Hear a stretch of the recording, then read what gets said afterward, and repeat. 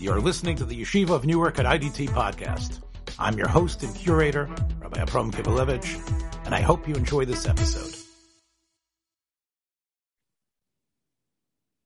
If it's Erev Shabbos Kodesh, this must be, incredibly, the 5th season premiere of Rischa D'Oraisa. I'm here with Rabbi Yosef Kafriel Bechhofer, fresh off of his, I'd say it was like super successful. I don't know, what can we say? What's a smash tour? What do you say when somebody hits it out of the park as a scholar in residence? What is that called? I don't know. Victory. You have to take a number of victory laps, I think, because I heard from a number of different sources how, that there was, Yesh Torah b'Parsipani. And it was incredible. People said, I didn't go to any other shiur, but I went to that guy. I think somebody stopped me on the street and said, I loved your shiur in Parsipani. Someone said, I said, no, that wasn't me. That was this other guy. But thank you anyway. You remember? Why do you keep mixing this up? It's a Pella. Right. There is no tzad hashova bechlal. Definitely when we open our mouths. I understand. I'll cope on him. So I know you had a great time, and I know how many people were there in Parsipani again? How many people were part of this? 1,200. 1,200. Like it was like bigger than, probably as big as Surah was in the time of Chazal, or something like that. But yeah, possibly. Yeah, Pella. Yeah. So your mamish, yeah, but it was not by Surah, by when the Reish Kalman there, you were at 1,200, and you and the two headliners were you and the great tzaddik Rav Moshe Meir Weiss, right? Yes. And those were Zela Umazeh, and Baruch Hashem, you kept them rolling even in Chol Hamoed. Did you have to give shiurim during Chol Hamoed too? By popular demand. Officially, I only had to give 4. First 2 days and last 2 days, and had to do panel, but they asked me to give shiurim during Chol Hamoed, so I gave 2 shiurim during Chol Hamoed. Yes, and I know this is really torture for you to talk about, because I love giving shiurim. I know, you can't even tell the sarcasm in my voice, because you're so inundated with this, with this geschmack that I'm telling you that you can't even tell the sarcasm. I really could. I just ignored it. Yeah. Okay. You ignored it. So anyway, what was the topic? What was the topic of your shiur during Chol Hamoed? One of them was inviting somebody on Shabbos for if they're going to drive. And the other one was overview of Amir al-Nachri. They're both posted on my blog. So you were able. These old Zachen you recycled, right? Yeah, of course. Yeah, I know, of course. I know. Das darf man sagen ständig bei dir, of course. But anyway, yeah, sure. you are the master recycler. Maybe that's why the woke loves you so much, because you are into recycling. I wrote an article recycling for Tchumen. So yes, we all remember. It was. I don't know how many thousands and thousands of downloads. Tour de force. I hope when people printed it up, they recycled that paper. I hope so. Okay, so let's go. All right. Anyway, Yasher Koyach, I hope you and Rebitz and Shani will get many, many more gigs. Especially, I hope, first of all, unlike what you did on this Farm Chatter when you were a guest. Please, why don't you at least plug the area where you are most yourself, the place where you shine the brightest. Rischa D'Oraisa. Next year, if I remember, I'll put it in my bio. Remember, Nash, did you mention in the whole time that you were over there in Parsipani, the great city of Parsipani, did you mention, listen, I do have a podcast. I hope you guys will listen to it. Think once. This is Hakaras, I tell you. Because you still think you can be monotic yourself. You know what? I don't need to mention it. I'm the Parsipani prophet. I don't need to mention the fact that you'll see. Rischa D'Oraisa is really what it's about. So the Resichos, unfortunately, you got me into a mood of levity and joviality, yes, when really we are in a situation which we'll get to, but especially this is after Yom HaShoah, and we know that so many of our listeners, in a sense, commemorate and feel something towards Yom HaShoah and feel that it's a Davar Chosh mode. And you sent me something which is, I think, one of the best treatments that I have ever heard about Yom HaShoah. From someone who we have actually praised a lot on Rizcha D'Oraisa, as someone who really should be more representative of what we want from our Gedolim and thinkers.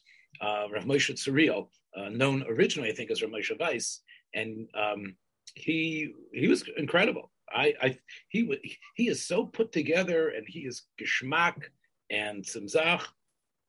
And tell me about now. Before I give you the chance to summarize the major points, I do want to point out that on his Facebook page there is there's about 1,000 or so, 1,500 downloads, and 118 likes, including Rabbi Yosef Gabriel Bachar for giving the thumbs up.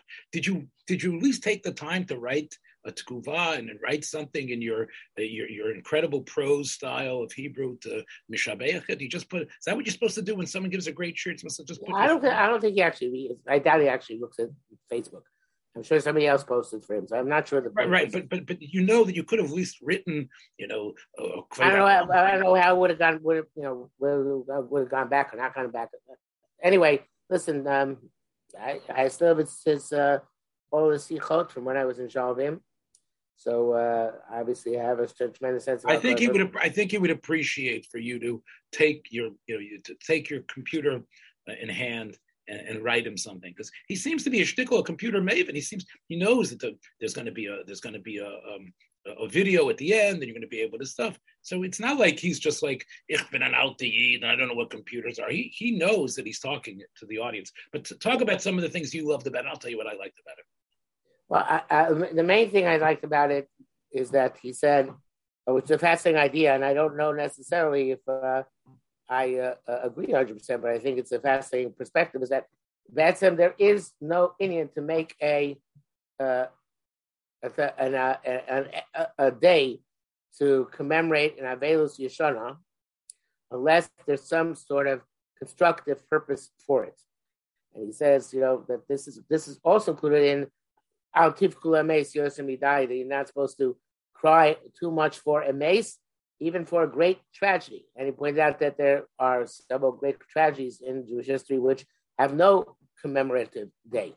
Evidently, the reason why Chazal enacted the commemorative days on the days that they did is because of the Rambam's famous statement. Not in Hilchos Tshuva, remember? Not in Hilchos Tshuva. Right. Thank you. Hilchos Tainis, that's the.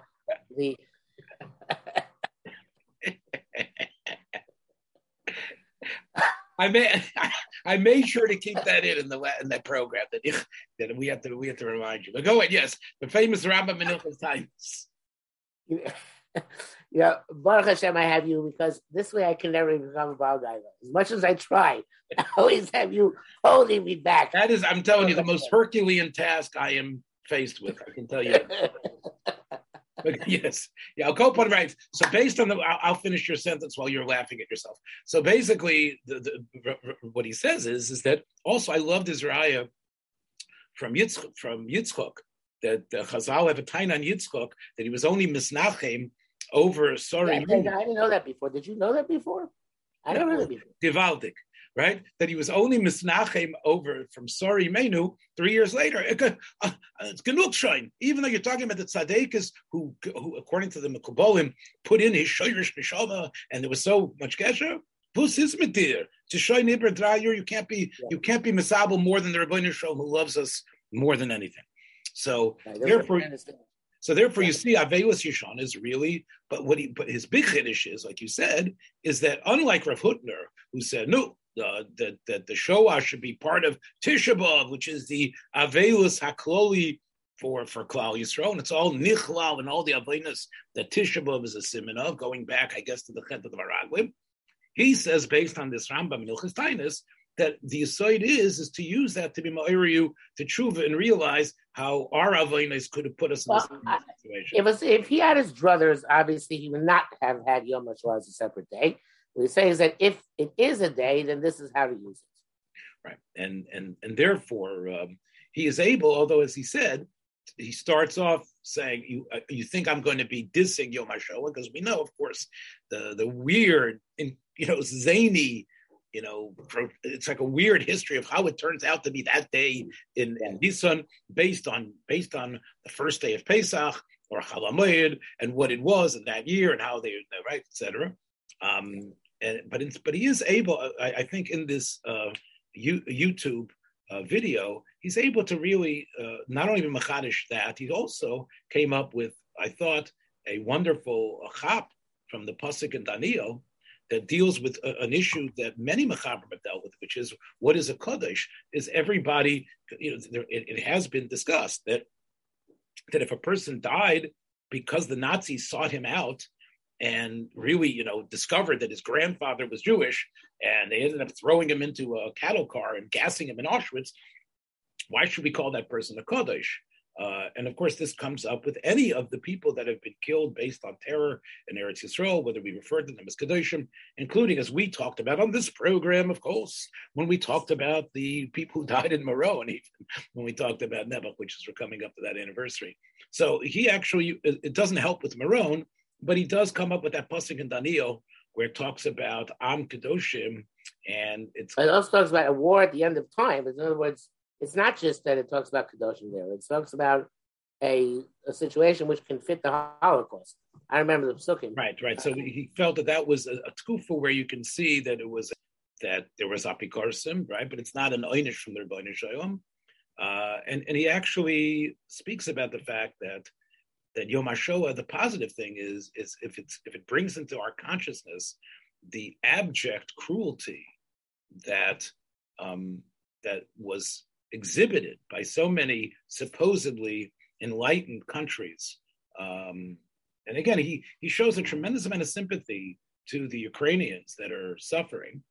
Yet at the same time, he makes it clear that we are not meant to in any way get our moral models from anything in the outside world. And he's quite insular there, and about how that the reason why I thought that was a good word, that the sinna of Klal Yisrael, based on Chazal, is a sinna of the Rebbeinu Shalom, and he quotes Sigmund Freud, as you remember. Yeah, I tried to find that quote from Freud. I couldn't find it. Do you have the book Moses and Mount? No, I tried Googling it. So I didn't find the exact quote. Okay, I have a copy which I can send to you, and you could peruse it and try to find it. But the point I know that because that quote is attributed to Hitler. Hitler said that the Jews inflicted two wounds on mankind. One is circumcision, and the other is conscience. Right, and this is why they hate us, because they realize that we represent this conscience that stops them from the full exhibition. And I think what Freud said, if I understood it correctly, was something like circumcision represents this, arrest of the taivas, and therefore. So you state in Rambam and other Makairis that it's Ramban. We know, but the point is that yes, so that's that. I think it's mamayit hanos tashmish, and therefore this idea that we have to mamayit our hanos.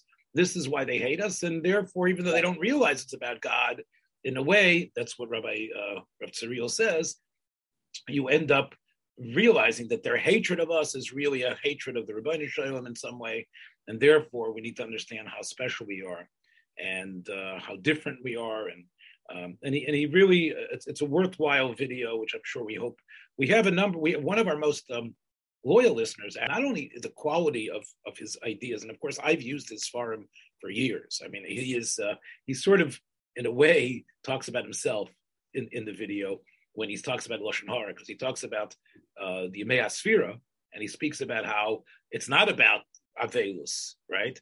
It's really about learning the lessons. And he mentions, when he talks about average Lashon Hara, he says, yeah, these Lashon Hara, oh, what is it? He's just a Malakit. He's just Malakit Makairis. I couldn't help but think that maybe this was some of the... I thought I said Rav Ovadia to say, but you're right. I think he's talking about himself, because people don't realize the quality of what he's done in terms of the really... he is a real... he was the first person which I heard Maharal in an understandable way, and he's certainly not just a Maharal. And his ability really to see in a holistic fashion and to really fuse many different. I mean, in a way, look, it's not as deep as Rav Hadari and others who have really delved into, but just the what he has benefited Safras Yisrael with his collection of going through these Makairos, finding them, and showing these Kaveh Dimyon in these thinkers.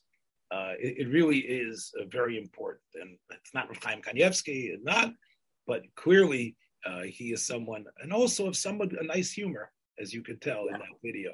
And even talking about the terror that his family faced, and let's give a shout out to the corrupt Cubans who were willing to take the money from who were willing to take the money from the joint chevra, or whatever it was in New York, to be able to allow his family to have some sort of miklat for a couple of years. Even though in St. Louis they didn't allow in, because the clergy and his kayach. I was supposed to make the segue. You do it. Remember? Yes. Okay. That was. Go ahead. Go ahead. You do the segue. Here's the line. I can't do it as eloquently. Yes, you can. I'll edit this out. So here it is. I was buoyed by his vibrancy of someone from that door, still being able to give over things in such a great way. Okay, now you. Anyway, after that eloquent segue, I don't know what else I have to add, but today was the day of Avelus. It was a sad episode of Avelus Chadosha, and the sad of somebody who you were very close to. I guess we can call you practically a Talmud of his, to a large extent, and that's Niftar B'Seva Teva, not the green blood cell. So maybe you want to say something. I'm sure you have a lot to say, but again, Rav Nota Tzvi Ben Rav Yitzchok Greenblatt.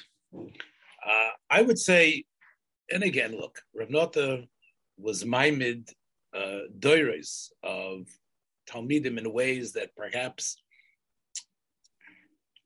it's difficult to describe how we are Talmidim. In terms of, there are definitely... Tell me about the early days in Memphis. Well, so what I want to tell you about how I feel, I feel like my father is gone. But there is a certain, and just like a father gives certain tunas hanefesh and sometimes certain personality traits, Rav Nota, in terms of the boys from Memphis, that Rav Nota was so crucial from the 1950s through, I would say, the 80s and perhaps even 90s. I'm not sure if we could say that far. In shopping them, he shopped an attitude, a certain stolzkeit, a sense that the Rav Nota himself had, which was that he wasn't scared of anything. Rav Nota felt that there was nothing that he could not do, nothing that he could not learn, nothing that he couldn't master. And he imbued into many of us a certain cocky confidence and a certain sort of attitude where we were not like doe-eyed, Southern kids where, wow, that rabbi, wow, look how much he knows. Oh, wow, could you help me out with this piece of matzah, whatever it is? So we sort of had from Rav Nota a gvura that he was able to emulate for us, and that he sort of stoked, even within Eidel Talmidim. He liked Edelkeit, but he also was able to, I think, fine-tune the Edelkeit. Even the most Edel Chevra had a certain Memphis edge, and that all came from Rav Nota. And it really allowed so many, I think, of Rav Nota's Talmidim to be able to really, not be not be starstruck by what was going on, even though we realized we didn't have the same chinuch as many. We knew that we didn't know as much, but Rav Nota was a great encourager, and so Rav Nota himself ever won yeshiva besides by Rav Moshe? Rav Nota sure did. Rav Nota was in Hebron as a young fellow. That should already make him a favorite of yours. As someone who glorifies Hebron. He also learned by Rav David Leibowitz for a number of years in Chofetz Chaim. Oh yeah. Yes, he speaks Before they came up with the derech. Yeah, he speaks about Rav David in a very, very, very, very incredible way. He, through Rav of course, he was a Talmud by Rav Moshe. He also, as a teenager, used to go to Rav Yosha Bear's Kollel in Boston. He was one of the members of the brief yeshiva, right? The Echad Rabbeinu Chaim Halevi in Boston. Was that when it existed? I think he was a Talmud. You know what? All I can tell you is that he was part of that Chabura, that incredible Chabura. That Rav Michal was there as well. As you know, Rav Michal Feinstein was also there. Rav Michal was an older Chavrusa of Rav Nota's. Rav Nota always referred to Rav Michal, Rav Moshe's nephew, as his Rebbe, although Rav Michal always felt that Rav Nota was just a Chavrus of his. When I was growing up, it was considered the ultimate that Rav Nota would be miyayitz a chaver to go learn by Rav Michal. That he would tell the ones who had been the most developed. He would try to, and of course, he sent many talmidim to Rav Michal, who he felt even after the Merabanim. You know what? All I can tell you is that Rav Michal was pavust as being the one who had Rav Moshe's hekif, but was able to put it into lamdische sprach that the Bnei Yeshiva could be makabel. Now, of course, his shimush to Rav Moshe, was also, I don't know how many years it lasted, but it was it was 2 or 3 or 4 years. And Rav Moshe, of course, and we've talked about it on this program, was very enamored of Rav Nota, his skill set, his quickness, his havana, his ability to zero in on essential things as opposed to, pitpute dvar and bialma.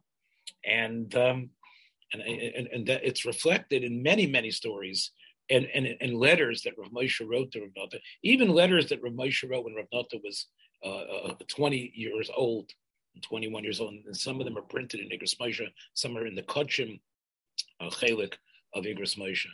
And I don't think, let me just say parenthetically that Rav Moshe was not skimpy about giving out Torah Kavod. And there are many people that we see Rav Moshe does refer to as Rav Agoin, et cetera, et cetera. I think Rav Moshe had a little bit of a political savvy, but I do believe that he when he wrote about Rav Nota, even when he was a young man in his 30s and in Memphis, he meant it. He meant that really this was someone that Rav Moshe. I'm not going to say he was the spoil from him, but Rav Moshe loved him as someone who could understand him, as opposed to Rav Moshe was constantly in a state of tzimtzum. You understand. Because he had to be mitzamtzim himself to sit there at the table at the Lower East Side and pick up the phone and tell everybody what time, a lichtbench it was. And even when he had to speak at these conventions and talk about stuff, and he was there with Gedei Rabbanim, my feeling is that Rav Nota, even as a young man, represented someone that was the Segel HaChabura. And so how do you get that? How do you get that to Memphis? Why do we made in Memphis? We might have talked about this in previous discussions. I heard that. I think from you. Maybe I heard from somebody else once that Rabbi Yosha Bear, when he met Rav Nota, asked him, "Knew he raised the rabbi the Baron Hirsch?" Yeah, right. Tell me that. This is the story you got from someone else, but you've mentioned this on this program. This is our 5th season, so if people will do a super Google search, maybe they can find.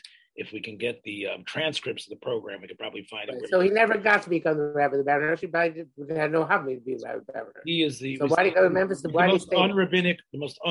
Really, a lot of it has to do with the story of Shmuel Shulman and others of what was there and what was possible for Rabbonim in the 1950s, in the early 1950s. Rav Nota was, to us, he's 26 years old. Let him stay and learn by Rav Moshe a couple more years, right? He was Rav Nota was born in 1925. So Rav Nota, as he came back from Eretz Yisrael, he was in Brisk, and he was very close with Rav Michal there, and he was there by Rav Michal's chasana. He was one of the, and there's pictures of him at Rav Michal's chasana, which is very famous. You can see him there and his face is glowing with simcha. When he came back to America after that in 1947, I believe, or 48, there wasn't not many options. And here he was, 23 years old. And the idea was he had to go out of town. Now, I mentioned parenthetically, and again, this is going to be a question, I think, now, how, again, remember, Rav Moshe's daughters picked them, not Rav Moshe himself. And Rav Moshe was not Misarev, although we know secretly he did want Rav Nota. So what was he to do? So the possibility came up for him to come down to Memphis to be a chazan in a shul, the chazan of the Anshe Sfard synagogue. A chazan. Now, Rav Nota is not Kosovitsky. Rav Nota has a pleasant. Rav Nota mir oisgelernt Nusach. As Rav Nota, if you ever, and again, and this is true almost, Rav Nota had Nusach down pat. His father also was quite a chazan, but a rav. His father was the rav in the shul that Al Jolson's father was the chazan. So Al Jolson, of course, is the famous Hollywood star who did a semi-autobiographical film, which, of course, is the very first talkie film, The Jazz Singer, which is about a chazan's son. And it's based on Al Jolson's history. That father, Jolson's father, was the chazan in the shul that Rabbi Yitzchak Greenblatt was the rav. And so Rav Nota was well-versed in chazonis and knew about Nusach. But when he came there, he came. For states he was much greater than any rav, which he was. Of course, even as a young person in his 20s, he was the biggest Talmid Chacham as soon as he got off the Greyhound. Now that night he stayed in a YMCA somewhere in downtown Memphis. I mean, this is what was going on. I mean, here is Rav Nota. Is this incredible person, incredible potential. And he's in the biggest hick town that you could think of. And eventually, some members of the Jewish community, he was a bocher. And eventually, there weren't that many Orthodox girls, b'chval. There were out of families, but Orthodox, Moimuv and Amila, there weren't. Now, Mr. Kaplan, Rav Nota Shver, was a Tachshit of a Yid. I remember him well. And he... Baruch Hashem raised his daughters to be frum, Southern as they come, right? You got a real Southern accent there. And Rav Nota, this was, I believe, there weren't that many options. So Rav Nota found himself a Memphis girl. He realized that, okay, he's going to just do more than be the chazan. The first thing that happened was when the Moyel died, the first Pesach he was there, Rav Nota. There's one Moyel. That was one Moyel in Shtut, yes. So the Moyel died. I forgot what it was. He had a heart attack or something. And Rav Nota started learning Hilchos Mila, Lamaisa. And he became the Moyel of the Shtut. And eventually, Rav Nota basically, from 1949, took the mantle of, even though there was already Talmud Torahs that were going on, Rav Nota pushed the very unpopular idea of having a Jewish day school, which throughout America, there was a tremendous pushback. And Rav Nota spoke to me about it often, about the Rabbanim who didn't want to give up their Talmud Torahs, etc. But he wasn't involved in any national organizations, right? He wasn't involved in the Masorah, the Agudah, Mizrahi. It could be he recognized that it was important to have Shita Pula, but Rav Nota always, even though, again, the OU, that he had a long career as the Rosh HaMachshirin, Rav Nota was very much a maverick, independent fellow, but he recognized what he was doing, similar to what Rav Teitz and others were doing, was to create a school. And he had models throughout to base himself on, but in Memphis worked quite differently. So this is what became the Yeshiva of the South, or this is something else? Yeshiva of the South, yes, didn't grow out of that. But at first, what they needed to do was to start a day school. And really, what Rav Nota was able to do was, throughout raising money that would ensure that the kids would not have to pay tuition. In other words, none of the the semi-Orthodox members of the community wanted to pay money when they were getting free education in the public schools. And Rav Nota was able to, through force of will, and he had some shutfim, Rabbi Kutner, Bishia Kutner, Sai Kutner, and others who were able to work together with him. My cousin, Sam Margolin, they were able to help bankroll the fact that the school would offer free tuition. You didn't have to pay anything because they wanted to get it started. Throughout the, and therefore, any person who has a Torah education in Memphis owes it to the gumption and the energy of Rav Nota Greenblatt. So in that way, there are thousands and thousands of Talmidim and Talmidos that would not have had, maybe it would have happened eventually, but clearly it would not have been the school that I went to, because by the time I went to first grade in 1965, it was aufgerät. We went to 8th grade, and then, as you know, that summer, Rav Moshe Feinstein came, and that was my first view of Rav Moshe Zatzal, and they started the Yeshiva of the South. So Rav Nota, incredibly, in this hick town, was able, by the mid-'60s, not only to have a K through 8th grade, but also to start a high school. And the Rabbanim that he was able to bring in were incredible. One of them was Rav Gershon Weinreb, Zechayno Levracha, who was one of the Bechira Talmidim of Chaim Berlin. And the other was Rav Rottenberg, Rav Meir Rottenberg, who is from TA. His wife was my first grade teacher, Maxine. Still remember exactly how she taught me the first psukim in Bereshis. And he had an incredible team there of ready to create a yeshiva mefueres. And this is all really, the byproduct. Rav Nota then, and again, it turned out that, he lost the job as the chassan. I mean, that wasn't going to be a job for him. He was never paid a pruta by the Vaad of Memphis. This was an unpaid position when it eventually came in. But the idea of having a Vada Kashrus, the idea of dealing, in fact, my the mikveh that was going to be built. Let me give you some background. There was a mikveh that was built by Rabbanim Chshuvim in Memphis that was in the old part of town, which people know about Memphis. It's called the Pinch, right near the Pinch. The Pinch was a place that was sort of like a Farkvetch de Nord, right off of where the Mississippi River was. And it was like a ghetto that the famous writer Stern has written a number of magical, mystical stories about life in Memphis, about the Pinch. But the mikveh, which was the mikveh where the building was actually the mikveh that my parents, that my mother and my grandmother took care of in the early 1950s, women didn't want to go there because it was becoming a very bad neighborhood, and the shul itself was closing down. So they were going to put the mikveh in the shul. Now, in many places, you say, what, a mikveh in a shul? How could you do that? But this was standard. The idea of having a separate mikveh building. So the mikveh was in the Baron Shul, which was built in the early 1950s, one of the most magnificent buildings ever built for a shul.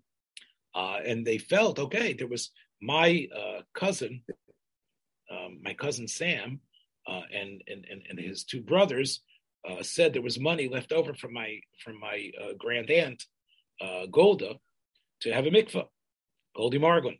So the rabbi of the Baron Hirsch started building this mikveh. He didn't know. Rav Nota came in there, and Rav Nota saw what was going on. He saw that it was bachlal. The person didn't know what he was doing, but there was money that was put over there. So to make a long story short, the Rav lifted up and says, "Look, I don't know. You want to do it, you do it." He says, "Okay, we're going to do it." So Rav Nota he started in Shulchan Aruch, and then Rav Nota became one of the biggest kenners in mikvayos. Because Rav Nota, so here he became the moyo. He became the kenner in mikvayos. He became the yadin in kashrus because it mentioned Afes and kosher. In other words, get it. Okay. This, of course, mefaced that Rav Nota ends up becoming probably I would say if there's going to be a Jewish Guinness Book of World Records, that Rav Nota is going to never be surpassed in terms of how many Gittin he was Masader. And I can tell you, I was Zeicha to be by Rav Nota when he was Masader Get in Houston, when I was a Rav in my short stint as a rabbi there. And yeah. However, my father, Oliver Shalom, was a constant aid by Rav Nota's Gittin, and I knew very well about how he fears Achtoch. And I want to ask you, I just want to tell you this from Moshe Heinemann, who does not give out praise easily, said that Rav Nota is the biggest Baki in Even HaEzer in America, hands down. So I'd ask you how this Litvisha, let's say Yerushalmi, but this Litvisha Rav and this Pleilisha Balabas, who was your father, how they became so Makusher Belev and Nefesh. I think I've already said the story here, but it's worth repeating. It's worth repeating. But this today is the. So again, and look, my father when he came was completely destitute, and they were trying to think what can they do for this man who could barely speak English. He's a yeshiva background. Like, what are we going to do with him? He has a kranke kind. So they came up with some eitzes. One of the eitzes they came up with that he's the Shama Sheni in the shul. And if you met my father was not. That's like asking me to be the Shama Sheni in the shul as well. That ain't happening. And basically, eventually he did get a job as a super of a bunch of apartment buildings that many of the young Galite, the young Orthodox people in Memphis, as my father would say, he cut the grass. One of the things he did before that job solidified was that since they lived next door to the mikveh, they lived in the mikveh building, so it was incumbent on my family to keep the mikveh going. So what they needed was a sermon to go collect from these families. There was only about maybe 20 families or 20 families that used the mikveh. And it was understood that every month people would give money for the mikveh. And at that time, my father did not have a car. So he drove his bicycle to all the places where from people who used the mikveh lived. Now, many of them, my father said, he would come to the door, they would leave him out. And Memphis, as you know from your brother-in-law who lived there, is one of the most difficult places to live in the summer.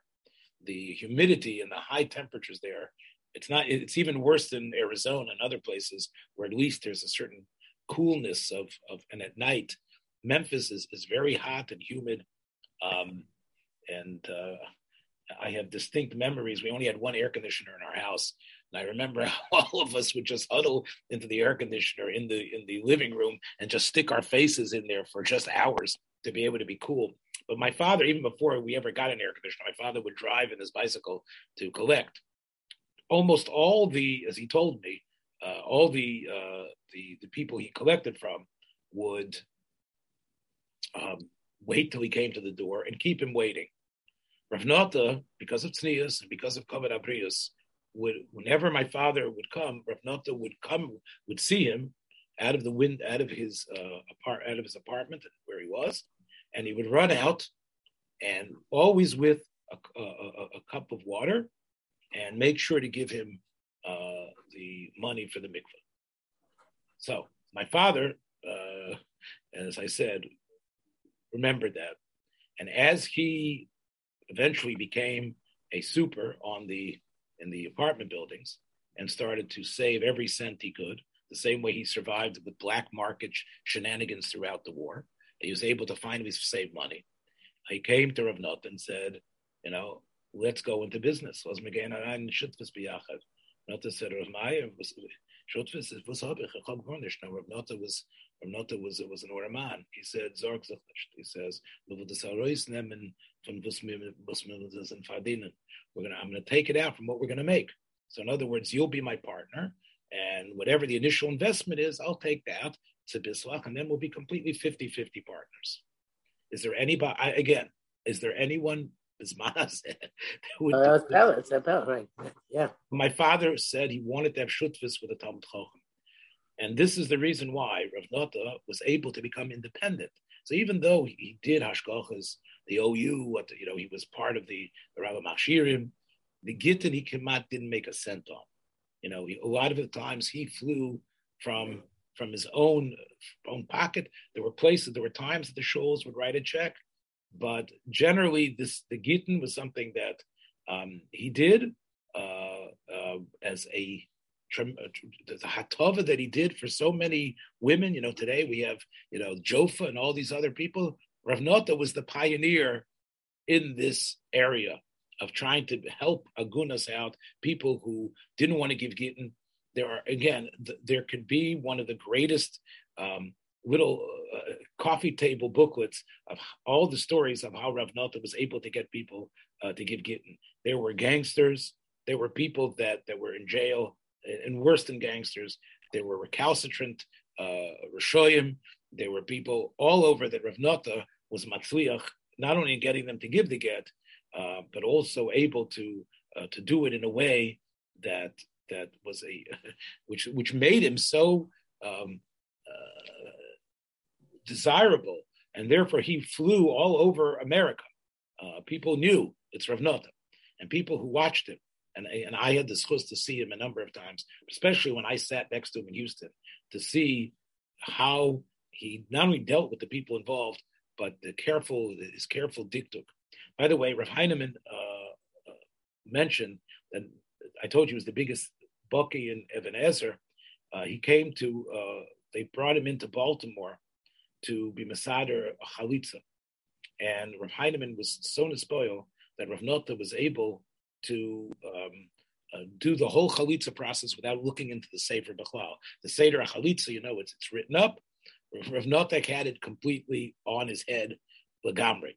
So where he was able to become the Bucky in all these areas is incredible. He had no chavrusa, right?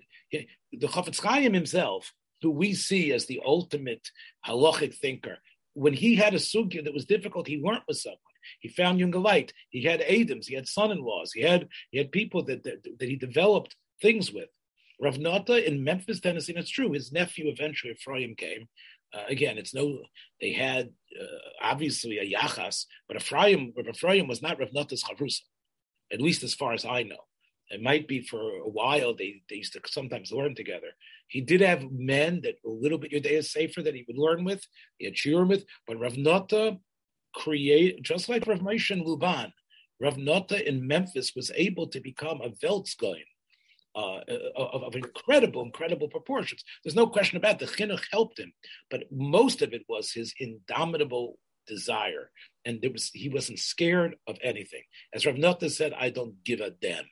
That was basically, how Rav Nota was able to do it, and I think that is, one of the most incredible things that the history of America, really, that you had such a person that was there. It is a shame that it was only in the last 25 years, I believe, there was a little bit of ugly notoriety, which we don't have to get into today, especially. But the last 25 years, especially when the kollel, they decided to bring a kollel in Memphis that was meant to really have Rav Nota as the Rosh Kollel. And a number of those Yungalites, some of them who are writing Svarim today, very Choshev Svarim, my friend, who I've become friendly with, Manas Blumenfrucht, and others, they have become, those were Talmidim. Rav Nota would come and give shir kloli to them 2 or 3 times a week. And that was you should mention, I assume that you did a program earlier this. Yes, that is true. Yes. Speak about actually, so we started. Look, I started a program a number of months ago. It's actually Rosh Chodesh Oder that we started.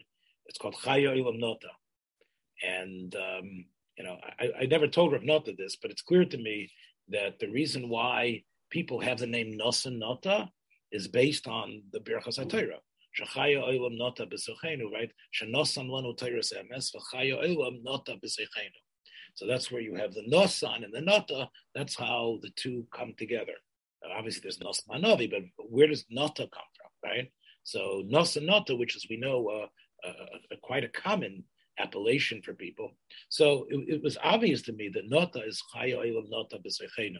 So we started this program and discovering Rav Nota, unlike Ephraim, who wrote voluminously and sometimes, I would say, sometimes voluminously and sometimes inanely in his Svarim, Rav Nota was a kamtzin in how much he wrote and how much he published. And there is, the Ksovim and the Chuvas that Rav Nota has worked on, they are being worked on by a team of Talmidei Chachamim that we hope will be able to put them out. But as I said, I felt it was important that Mefarsim Rav Nota's Torah and his family signed off on it. Yesterday, as Rav Nota was still B'chaim, his grandnephew, Ephraim's son, Menachem, gave a shir that the Rav of the Aguda in St. Louis, who, by the way, took as his model Rav Nota. Rav Nota was his model, and since Menachem was born 40 years later, he could be the Rosh Kollel and the Rav that Rav Nota couldn't be. In other words, just by dint of being born later, Menachem, who is not his, and he'll admit right away, doesn't have the gifts of Rav Nota, but has an incredible personality and a wonderful lamdan and a tremendous mensch, someone that I've been so close with my whole life. So Menachem agreed to give a shir based on Rav Nota's Torah, including Hosafos that he said. We gave the shir yesterday. I introduced it, and I was zocha to give a little bit of a nice drush for it at the end. I have to tell you, and again, I don't know how interesting this is, but I was struggling with our computer technology. It was based on stuff that was on the internet that was not working, and I was trying to edit this and get this uploaded. I went. It wasn't working. I have to tell you that I did a tahara last night of another choshev yid who was nifter in Elizabeth. When I came back from that tahara, it worked. When it came back from tahara, I was able to get the shir. I was able to get the edits in. I was able to upload it. It was at 10 o'clock last night, 10:15. At 2:30 in the morning, Rav Nota's children put earphones into Rav Nota's ears in order for them to hear the Torah that his grandnephew was saying. In the words of his son, Joey, I thought that maybe when he would hear his Torah being said, even by someone he loved, he would get angry. And he would wake up and say, no, that's not what I meant. That's not how he said it. He didn't say it right. So as we know what the neshama can be margish, maybe there was other tilim and Torah they were saying around him. But you don't know how much that means to me, that a shir that I was able to put together, including my own little introduction and Divrei Shevach by Rav Nota, was some of the last things that Rav Nota in this olam was zeicha to take in. I hope that it was something that Rav Nota felt was a davar hamiskabel, because soon after that, our shiurim, Rav Nota was welcomed into the Yeshiva Shel Mala. And it's no question about it to me that not only was Rav Moshe the first one, but Rav Moshe and Rav David Leibovich, Rav Michal, the Brisker Rav Yoshe Ber, Rav David Feinstein as well, who looked up to Rav Nota and saw Rav Nota as such a grace mensch. Almost 96 years. He had a bracha from Rav Kook for Arichas Yomim. Really? He said to me years ago, when I was speaking to him about Shvius, I think it was 14 years. I think it was either 14 or 21 years. I think it was 21 years ago that I was speaking to him. And Art Scroll, that we both worked for in fashion, had come out with their prototype of Mishnah Shvius. Was it 14 or I think it was 21 years ago that they came out with it. And Rav Nota, I had a copy, and Rav Nota had a copy. And Rav Nota looks at it, and he says, but wie kann es sein, als der Größte, was gerät wegen der Millionen, Rav Kook, is mit Darmontem nicht? Mit Darmont nicht Rav Kook? How could that be? How could that be? He told me a similar thing with the Art Scroll Siddur. They showed him the Art Scroll Siddur, and he said, he said to do the Tzvei was a Gerät, starkste von Tefillin in the letzte door. The two people who spoke about davening in the greatest way, in the most philosophic way, and the most hoichadika way was the Rav and Rav Kook. And they don't mention any of them. How could they not be there? And of course, Rav Nota knew the answer, but these were the things that Rav Nota was really was way beyond. And I will tell you something, which again, I can tell a lot of stories about Rav Nota, but I will tell you that I told him over. I had a whole shtickle based on Rav Yosha Bear's hesped on the Brisker Rov, and I had a whole piece worked out because Rav Nota was very happy that when Rav Yosha Bear was nifter, that I went down. I spoke in the University of Chicago with the Divinity School, and I gave a hesped on Rav Yosha Bear, and he gave a big hesped in Memphis on Rav Yosha Bear, and so I remember speaking to him about what happened when what forced him to give the hesped on the Brisker Rov, and I talked to him about what was in the Sefer, and he said to me that first of all, he said that it was Anders. He said that what they printed up was totally different than what Rav Yosha Bear said. Because he knew, because he was there, and he said what they printed up was different. And then he took out, I think it was an old Hadoyar. He went into his Sfarim Shrank. You've seen my Sfarim Shranks, of course, when you look at me on Zoom. His Sfarim Shrank was very similar in terms of everything, all different sorts of obscure things. He's looking up there, and he takes out a yellowed, crinkled Doar newspaper that had Rav Yosha Bear's the hesped that he had there, and he showed and he showed it. This was something that he had collected and kept there.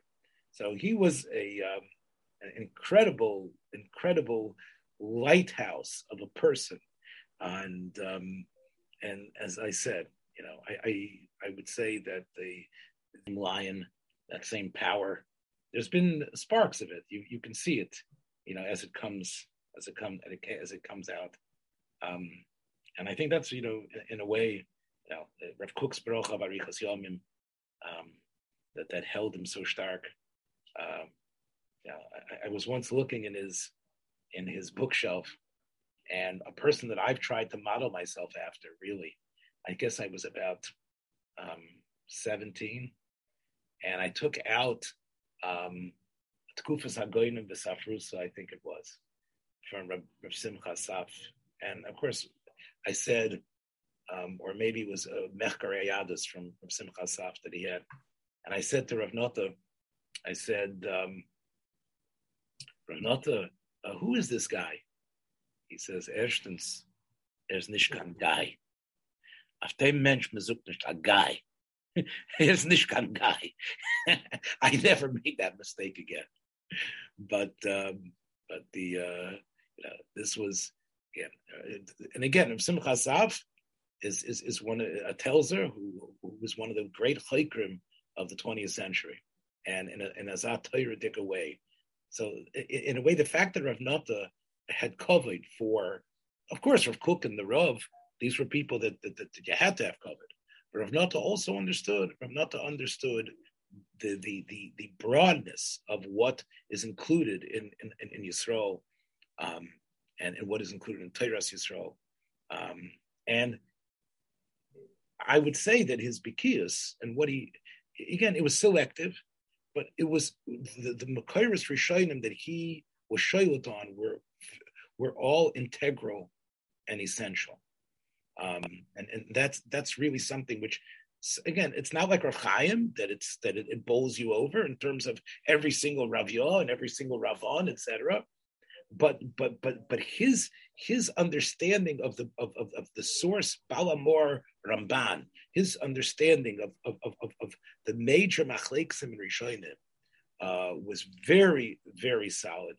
And one other thing I will tell you, that when I was misfakeach with him on a certain inyan in Hilchas Nida that had to do with Rishitas Rishonim and Rav Eger, and we talked about it. He originally told me one psak. I went back home and I worked it out because it was a shtickle negei l'maisa. And I came back, and he said, "Ich bin masken." Meide, yeah, is incorrect. Yeah, this is taka the pshat. Again, it's such a it's one thing if you have all right ben Torah. Here you have a person who's willing to be made al emes, willing to because laman emes, because ultimately that was really the most important thing to him. And that I think is, again, there's still much more to be said. A tremendous loss for Klal Yisrael, and a personal loss for yourself, and certainly for Eilam Hatorah in America, and especially all the people on whom we had Ashpa, and all the people who were Marichim, which we got on a Gadol, and it doesn't need a bracha for the Neshama to have an Aliyah. So I would say yes, I would say that and you can look at these old pictures, you could see that twinkle, that mischievous twinkle in Rav Nota's eyes. I know that is now shining in the Eyal Ba'emes, and the Mesivta Derakia got themselves a geschmack, gewaldige koyach, and after all those years in Golis in Memphis, sitzt mamish besegel achabura, and again with the Kisrei Atayra and Keser Shem Tov Sha'il Al Kulan, the Zichrei Baruch. Ich habe ungeheben mit Besjoines auf dir, und jetzt sitzt du jetzt in Bezar. Take care, everybody. We shall see, everybody. We'll take it. Ultimately, it should be in the Chumash for ganz Klal, especially us. Be well. Thanks for joining us for another episode from the Yeshiva of Newark at IDT Podcast. Be sure to subscribe on your favorite podcast app so you don't miss a single episode.